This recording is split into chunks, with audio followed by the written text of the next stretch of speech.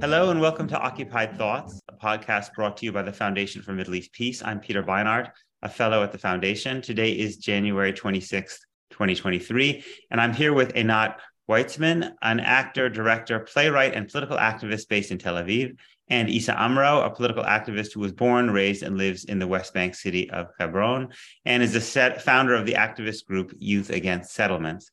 Issa and Einat are in New York for a reading of their play, How to Make a Revolution, which we're going to talk about today. Issa, Einat, thank you so much for joining me today.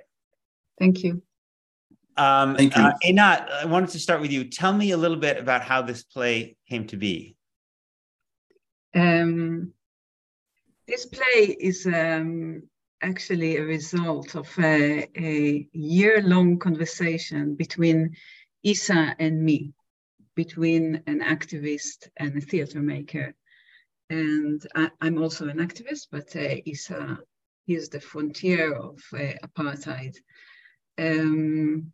I wanted to do a play, my thought was to do a play about the system of the military courts.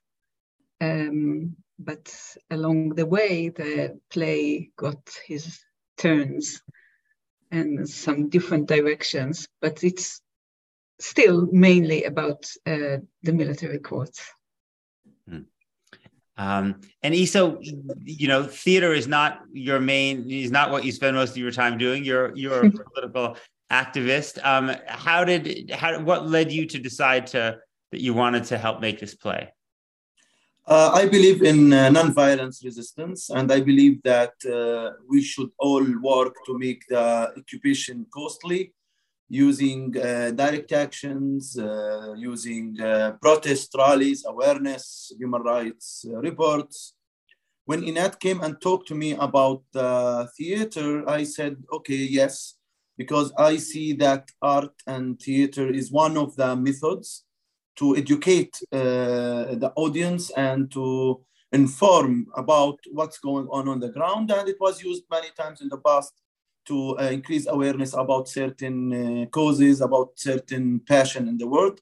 And I'm very happy that we did the play, and I see a lot of audience who are not, in our activist circle, who are, coming and watching, and, they know more about the occupation. So theater is really important, and I hope this play will be shown more and more all over the world, because it illustrates, the occupation, the apartheid, the segregation, the corruption in the Palestinian Authority, and even, the fragmentation of the civil society in Palestine and outside Palestine.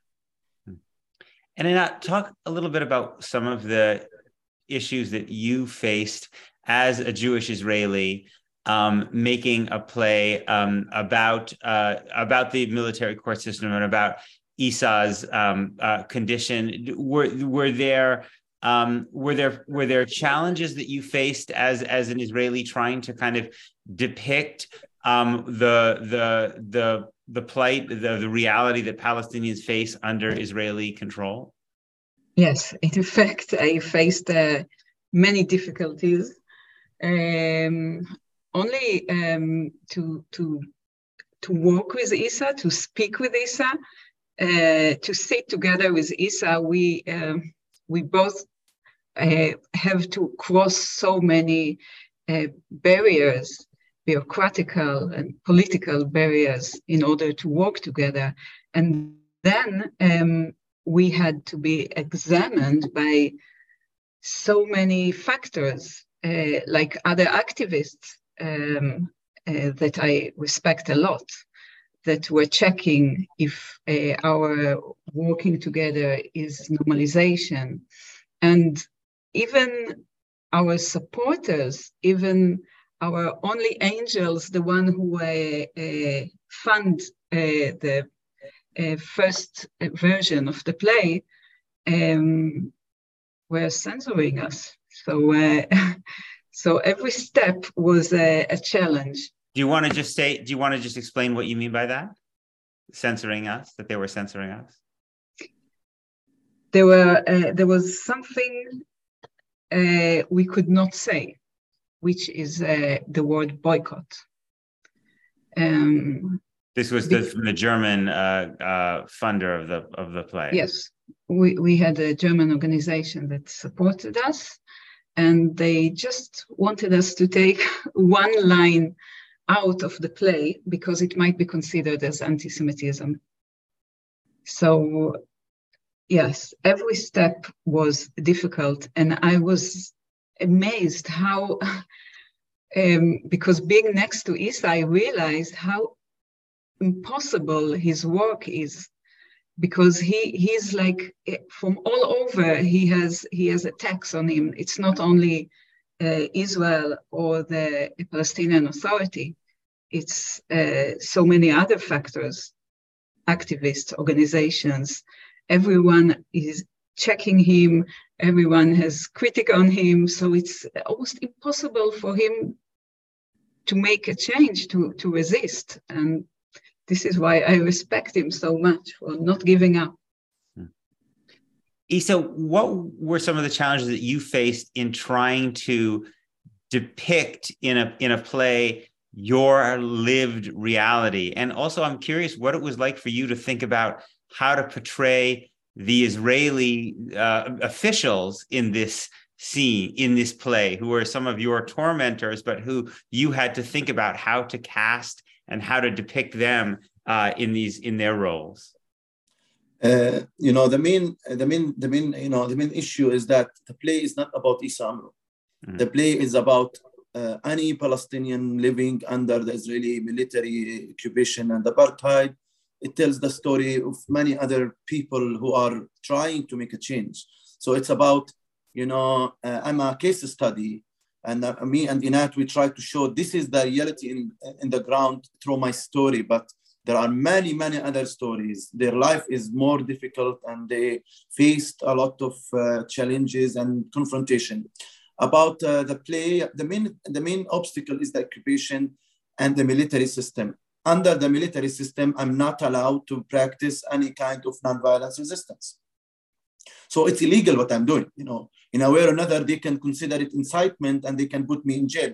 And maybe with the current Israeli fascist government, they may outlaw me or outlaw the play, and as they are trying to stop funding for other films and try to censor us. And, I face a lot of threats from the Israeli officials to stop talking. They don't want me to lead tours. They don't want me to talk to international media. They don't want me to talk to international lawmakers. They want Israeli officials to be the only spokesperson and the only source of information. So they don't want any other voice to reach the globe, to reach especially the American audience and the European audience. So it's a big deal to go over that. But I believe in that there is no change without paying a price. And I should be ready to sacrifice time, some freedom, maybe physical attacks, threats, intimidation, life intimidation, arrest, detention. I was arrested many times, detained, and lately I was arrested, ill-treated. They destroyed my house furniture. They confiscated my smartphone. So it's occupation. I will not expect from the occupation officials to really, treat me well. If you challenge them, confront them, expose them, even if it's nonviolence resistance, for them, I am the enemy. In the contrary, they hate me more because they don't want me to show their reality and their real face. It's really not easy to be in this play, but I took it as a challenge. When I went to the military court, my choice was to go high profile, because the majority of Palestinians, they give up at the military court. They can't stand it, go in and out, and because they know at the end it's Kankaro court. It's not a fair trial. It's not about evidence, because we in the military system, we go to the judge guilty. So I had to prove that I am not guilty. So you have to show evidence that you are not guilty, not as the civilian court that the police has to bring evidence to make you guilty. But no, me personally, I was arrested, indicted with 18 military charges, and the 18 military charges, I was guilty on them. I was really doing well. I was documenting my life by video cameras, by witnesses, by which made it harder for them. And they didn't expect a Palestinian will challenge and confront them. I think they will rewrite some laws there because of our case and my indictment and how it exposed their military system. And the judge was openly saying, I'm not allowed to protest peacefully. You know, it's illegal in the military system. And I was convicted for 3 times in participating in Palestinian non-violence, protests. It was not about at all any kind of violence. It's about that the military system sole purpose is to kill the spirit of the Palestinian, to ask for freedom, to ask for equality, or at least to expose the apartheid and the segregation and the separation we are living under. Einat, it strikes me that when one looks at movements for freedom in different places, generally they do involve some cooperation between some members of the group that is doing the oppressing with people who are doing the oppressed. If I think of South Africa or the civil rights movement in the United States, but that those interactions are often quite challenging. Relations between white and Black Americans in the civil rights movement were very difficult. And at a certain point, as you may know, in American history, some important civil rights organizations actually decided they wanted to essentially get rid of the white participants in those movements because they felt that they had taken too much power because of their own privilege. And so I'm curious for you, you are now trying to do a version of this work, working across this massive disparity in privilege and power that you have as an Israeli Jew and that Isa has as a Palestinian living under occupation. And I'm wondering what that was like for you, trying to tell the story and further the cause of Palestinian freedom, but knowing that Isa and other Palestinians can't do it themselves that easily because they don't have the same rights that you do. Yes, my theater in general, what I do in the theater is to use my privileges as a Israeli Jew, white, in order to bring the Palestinian narrative to the Israeli audience or outside of Israel. So this is what I do. And of course, I never sit in my apartment in Tel Aviv and write about someone. I always write with someone. And the theater I'm doing is it's not only theater that deals with political issues. The theater itself is political. The form is political, because of course the play is very important to me. But what is more important is the alliances it creates that stay far more than the actual play. So every time I work on a play, it's about creating communities or creating friendships, and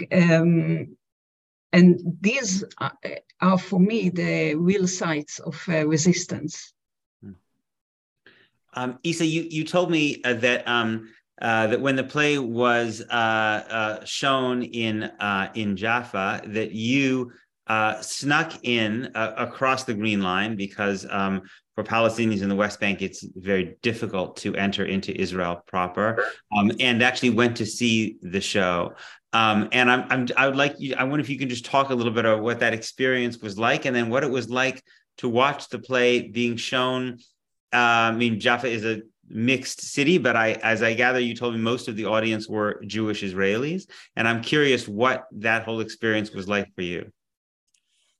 I wanted even, to sit with Einat in Tel Aviv and Yafo and write the play together there. But as a Palestinian human rights defender, I'm blacklisted, black male, so I don't get permits to enter to Israel or even to East Jerusalem. So, they punish you, they make it costly for you, even if you speak out peacefully against the occupation. So the majority of the Palestinian activists, filmmakers, artists who are critical of the occupation, they don't get permit. And Israel made a wall, to isolate West Bank from Israel and allow whoever they want to come in to work or to communicate or to, have, to give certain privilege to certain Palestinian elite, VIP, very important person card, BMC businessman cards, and this kind of, division between the Palestinian society. And I'm one of the people who they see me a threat.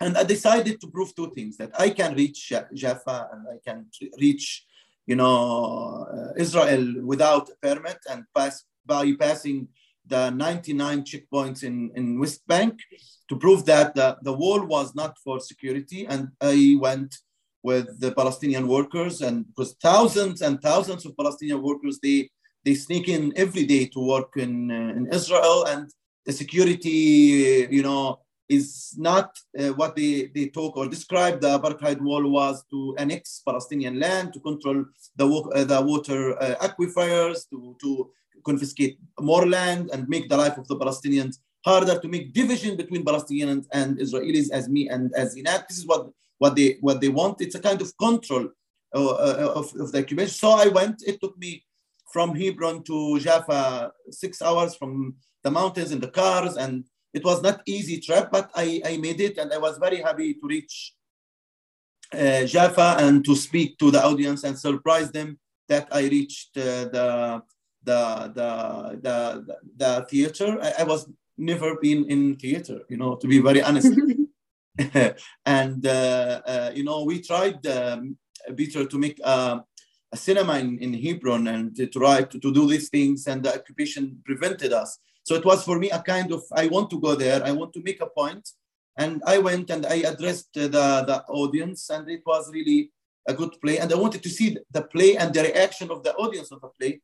And I hope that all the people who are watching and listening to us help us to promote the play here in the US, because I think it's one of the best methods of, exposing the Israeli occupation and apartheid. And the play, I liked it very much, but, I don't want to keep seeing myself tortured, or, it's not easy to see it, to listen to it. But it was a great experience, and we ate fish in Jaffa, but I was really not, it was not an easy experience in Jaffa because I was illegally there. And so you've shown the play in Israel, you've shown it in New York. I think you've shown it in Europe as well, right? In London. Yes, in a digital version, not on stages. So I'm curious if you noticed any differences in the way the audiences reacted in those different places. In Jaffa, we got the theater got threats. Mm-hmm. And there was a lawyer who wrote letters to the Ministry of Finance, the Ministry of Culture, that our play is violate the Nakba law. And do you want to briefly just say what the Nakba law is? Yes, the Nakba law state that institution in Israel cannot commemorate the Palestinian catastrophe or the Independence Day of Israel as the catastrophe of the Palestinian people. Also, if in institutions we violate, we harm the state symbols, or any calls for terror acts against Israel. So the theater got these letters and threats, but the director of the theater was very brave. And also Isa involved a lawyer because the letters stated that he is a terrorist. Or Isa, you know better than me what was that you involved a lawyer with.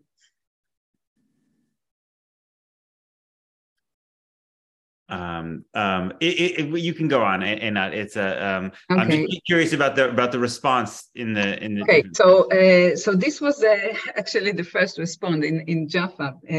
It was before the performance was staged. The theater got threats, but then the audience came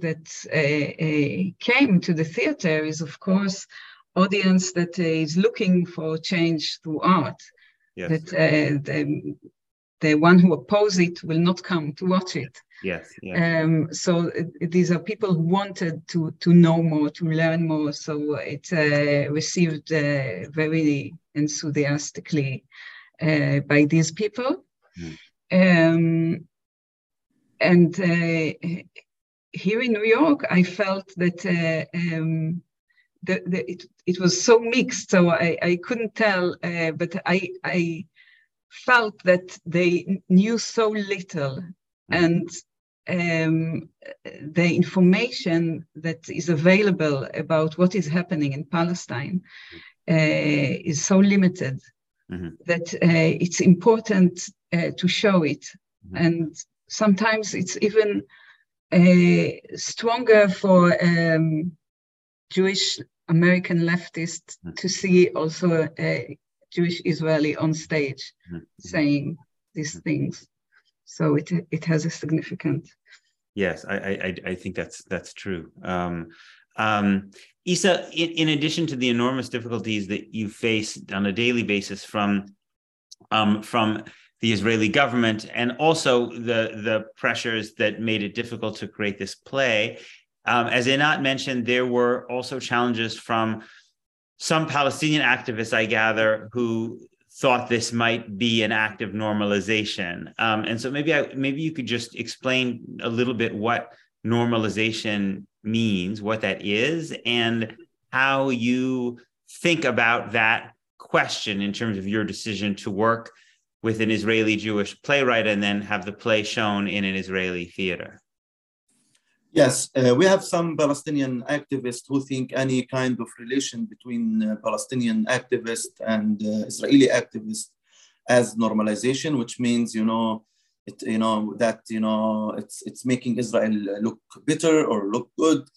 I disagree completely with this kind of definition and framing. I see that we Palestinians and Israelis should work together to expose the Israeli occupation and apartheid, with the main goal to end the Israeli occupation and apartheid and have freedom, justice, and equality. But those Israelis who want to work with us should, understand that we have certain principles who they should address and recognize us as equal human beings who deserve full equal rights as them exactly. So I understand the Palestinians who are oppressed and who think that it's a power dynamic. But me personally, I see me and Einat are freedom fighters, and we do our best to expose the occupation, educate about the occupation and apartheid, and that change will come from me and Einat, from you, and from many other people who are working inside Israel, inside Palestine, and all over the world to make the change. We should be all together, united in a movement, and respect the diversity, respect the different opinion on everything. As I call them the anti-apartheid movement and anti-apartheid campaign, but who is with opinion of normalization. They should understand this kind of actions make a huge difference and have a huge influence on many people in Israel and all over the world. So Einat, what is the next step for this play, and how can people who want to see it go see it? I really hope that we will succeed in promoting it here, and we are now looking for theaters and art spaces that can stage it. And I hope to bring the full production, not only reading like we did 2 days ago. I see. So if any of you are listening to this and you are in the theater and you have the capacity to help make that possible, you please try to do so. You can, if you reach out to the Foundation for Middle East Peace, we can certainly put you in touch with Einat and Isa.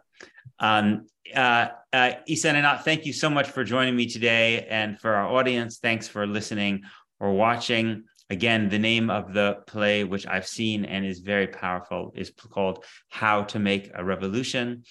Finally, as always, I want to remind you to subscribe to the Occupied Thoughts podcast. You can do so on iTunes, SoundCloud, or Spotify.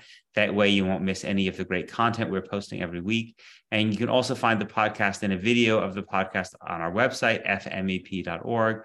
And with that, we will end. I'm Peter Beinart signing off until the next episode of Occupied Thoughts. Thank you. Thank you, Peter.